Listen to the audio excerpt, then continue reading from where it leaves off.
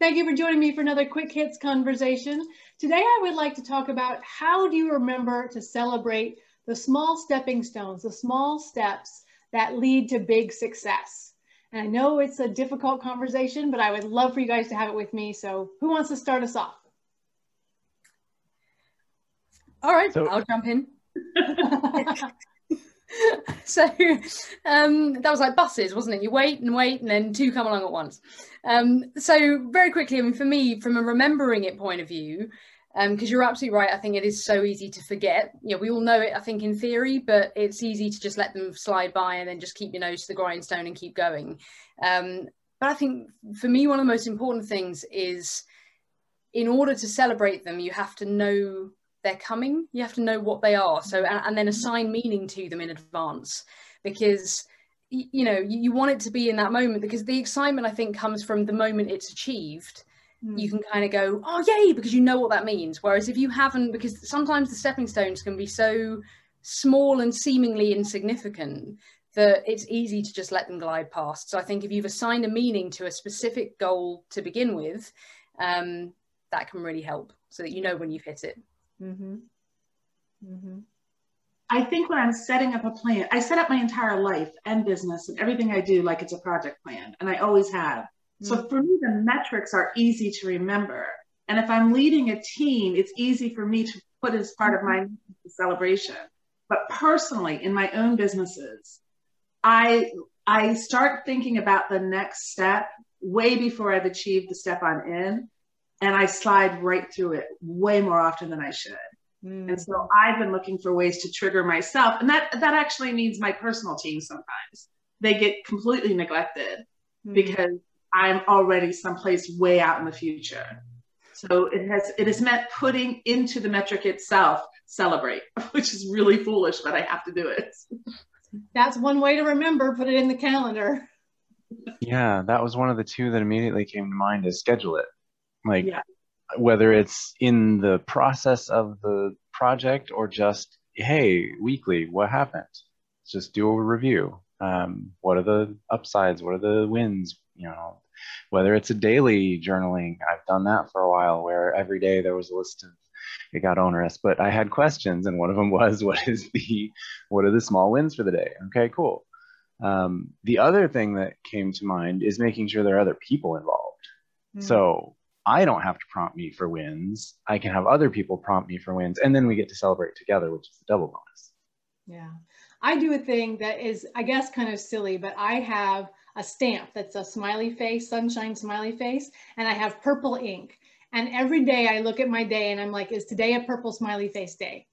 And I have one of those wall calendars. And if it's a day where I accomplished, you know, whether I got a new client or I sent out new proposals, or, you know, I've reached out to people on LinkedIn, or whatever my goals were, if I did all of them, then that day gets a purple smiley face day. And that for me is a celebration. It's completely ridiculous, but it helps me. And then at the end of the week or the end of the month, I can look at it and see, well, how many purple smiley face days did I have? And do I expect myself to have a purple smiley face day every day? No, I don't. But, you know, a few a week is really nice.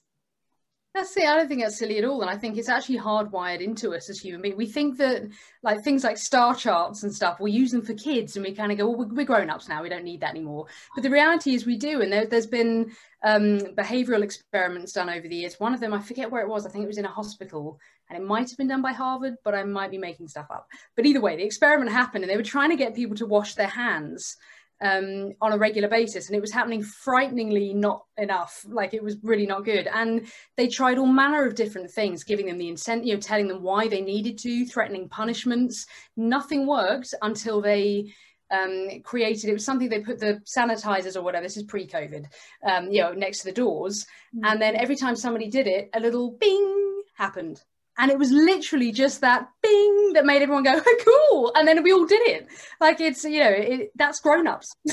So we do, I think we need that sort of instant dopamine hit, don't we? That tells us I've done something good. So I think that's just how we're designed. Yeah. And to your point, Wayne, about having other people involved, one thing that my husband and I do is that if something happens, like he gets an email from somebody asking for a proposal for a website, or, you know, whatever little thing, we do high fives in the house. And even our dog does high fives, which is fun. Oh, yeah, exactly. And that, to your point, Karina, is that dopamine hit, right? It's completely ridiculous, but it's a dopamine hit. Yeah, it's like an instant prize ish. Yeah, and I was prompted in the direction of realizing we do love points, badges, leaderboards, and that's what a lot of people think of when they think gamification.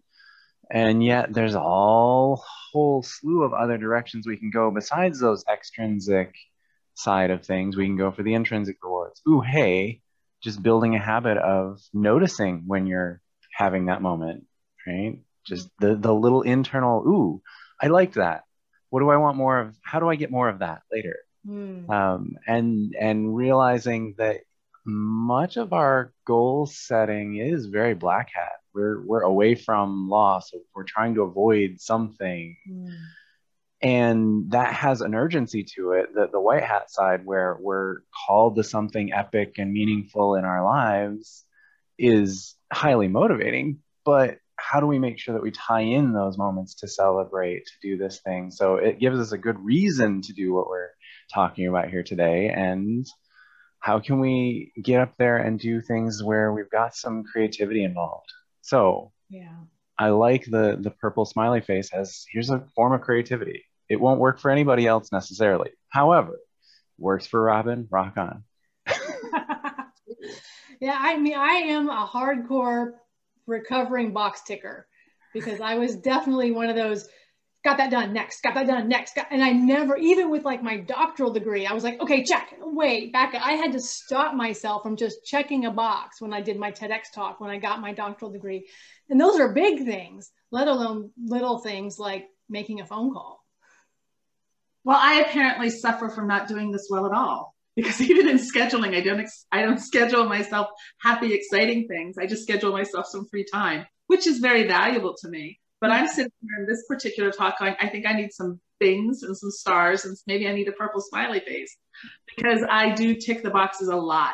And yet I do value for my clients and for other people.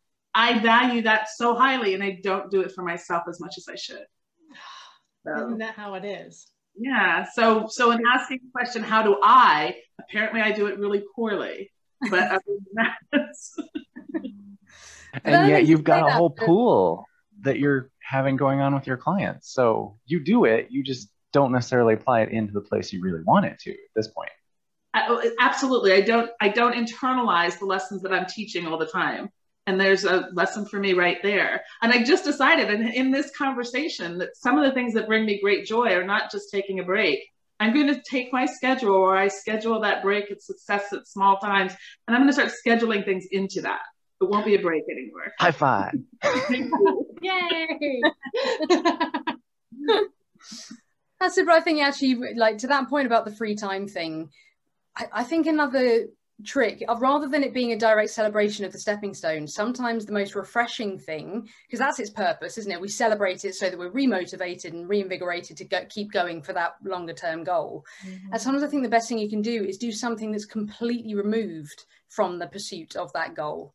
I think if we stare at it, even the stepping stones, too much, we just get constantly reminded that we're not there yet, we're not there yet, we're not there, and it gets tedious. So I think sometimes it's good to just put the goal down, all of them, and then just go and do something else, have something else going on in your life, so it's not seemingly the be all and end all, you know? Yeah, we but ourselves, don't we? Oh, I did that. Yeah, but. My least favorite English language words. Yeah, but. I agree, but I'm going to disagree. Don't do that to yourself. And I'm inspired to use cleaning as a reward / break from doing things. I'm like, oh, wait, I have a bunch of just little all over my desk. Those need to go away at some point. Maybe a small win is a reason to make them all go away. There you go. There you go. Already I've got a long list. I'm going to clean, I'm going to paint, I've got all the things in my head rolling through of what I'm going to do, because I do measure it out. I do know that I've achieved them. I don't celebrate them necessarily well. Yeah. How are you going to celebrate the small win of celebrating a small win? I'm going to paint this afternoon. I'm going to take this free time and paint. Hey, nice. Another high five. Exactly. Yay. So I'm going to cut us off there. Thank you so much. This has been a wonderfully fun conversation, and we'll do it again very soon. Cheers, Robin. Bye-bye.